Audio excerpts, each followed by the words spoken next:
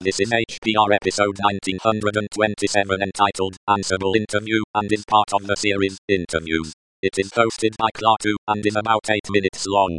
The summary is: Klaatu talks to Ansible at All Things Open conference.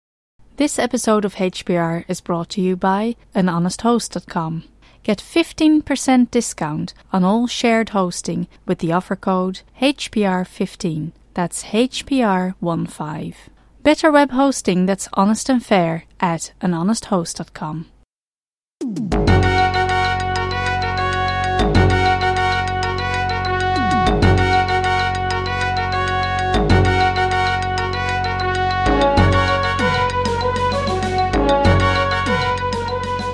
Hi everyone, this is Klaatu, and I'm at All Things Open Conference 2015. I'm speaking with Danny from Ansible. So, Danny, what's the elevator pitch? What is Ansible? Well, Ansible is incredibly simple and easy to use IT. That's a good start. Yeah. And so what we're trying to do is take the complexity out of automation. Automation shouldn't have to be your day job, is kind of what we say at Ansible. So we've built a tool that we feel like will allow our users to focus on the fun stuff of making really great applications and then let all of the automation tasks be handled by Ansible. Okay, so dumb question. When you say automation, are you just talking about, automated updates or automated distribution of like the latest version of some library to your entire network, or is there some other automation? Like what does automation mean? Exactly. So there's 3 main parts, and handling the config files is definitely a piece of that. We can actually handle some of the tasks associated with application deployment, and then we can also tackle the orchestration piece as well, making sure all the pieces talk to each other in a fashion that'll allow you to get from point A to point B smoother than before. Very nice. At my old job where I was a sysadmin, one of the problems I had was computers on my network, like this particularly the computers that were being used by students, would eventually, somehow they would be managed to get broken because a file would become corrupt, or some student would do something stupid.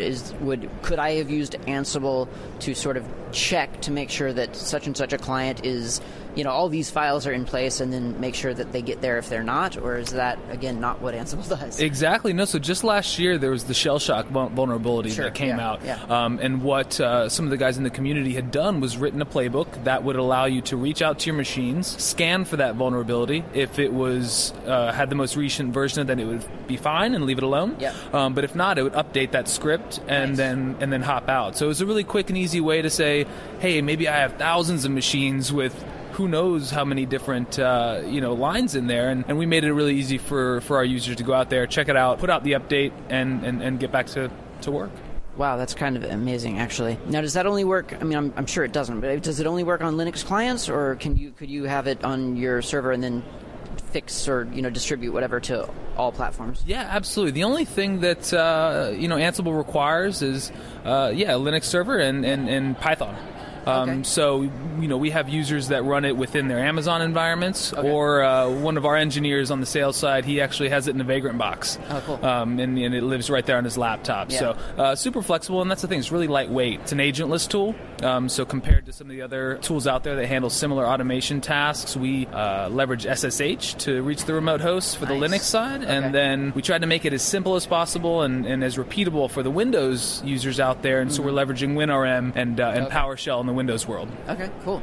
So the scripting side of things, like for custom scripts and stuff, it sounds like that would be done in Python? Yeah, the tool itself is written in Python, but the syntax that you'll use to execute commands is actually YAML. So super easy to read, and so even for junior sysadmins or management users who just want a high-level view of what any one playbook is doing, it's really easy to take a look and say, okay, I get what this is trying to do. I don't necessarily want to name of competitors, but I'll go ahead and do it because a lot of people know the names. So is Ansible, how does Ansible compare to something like, I guess, Puppet, or I think Chef might be the other one? I'm not sure. Yeah, absolutely. And so there's definitely some overlap, especially with the configuration management space. Yeah. And Ansible being, a 3 to 4 year old tool itself, and being a company for, about the same time, there's definitely a larger deployment of, those other competitors out in the market.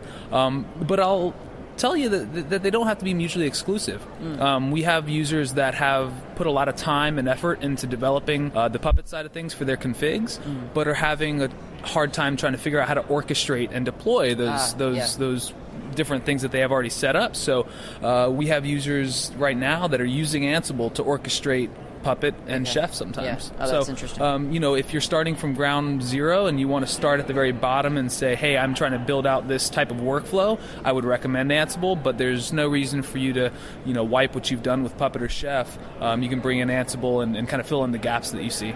In terms of Ansible, I guess it's a company. So is it open source, the code? And if so, how are you guys making the money? Yeah, absolutely. So Ansible is free and open source, available GitHub, PyPy, wherever you want to pull it down from. And as a company, we do have engineers on the team that are focused on the core offering. Okay. So they will help the community, develop modules, and really be maintainers of that. Mm-hmm. But what we've done from a revenue generation standpoint is developed a tool called Tower. Okay. And what Tower is, it's a web interface that sits on top of Ansible core that allows the champion users at their specific organizations to say, hey guys, look at what I'm doing with Ansible. You don't have to be a command line expert. We have this nice web interface where you can do push button deployments, leveraging the stuff that I've written with Ansible, and you can do your job without having to submit tickets and have long times between requests. Wow. And we've had customers set up almost a self-service model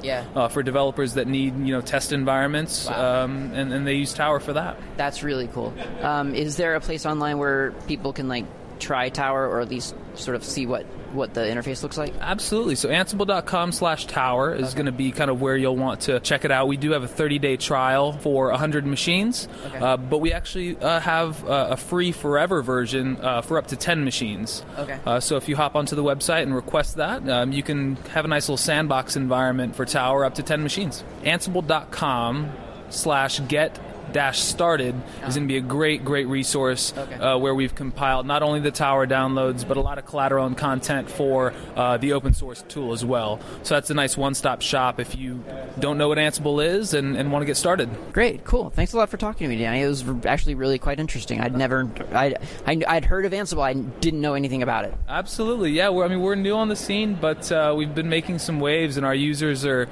just as rabid and contributory as ever, and they love it, and I think it's because it is simple and easy to use. Cool. Thanks a lot.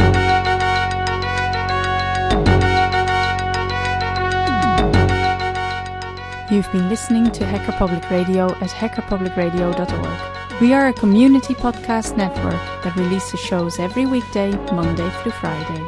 Today's show, like all our shows, was contributed by an HPR listener like yourself. If you ever thought of recording a podcast, then click on our contribute link to find out how easy it really is. Hacker Public Radio was founded by the Digital Dog Pound and the Infonomicon Computer Club and is part of the binary revolution at binrev.com. If you have comments on today's show, please email the host directly, leave a comment on the website, or record a follow-up episode yourself. Unless otherwise stated, today's show is released under a Creative Commons Attribution Share Alike 3.0 license.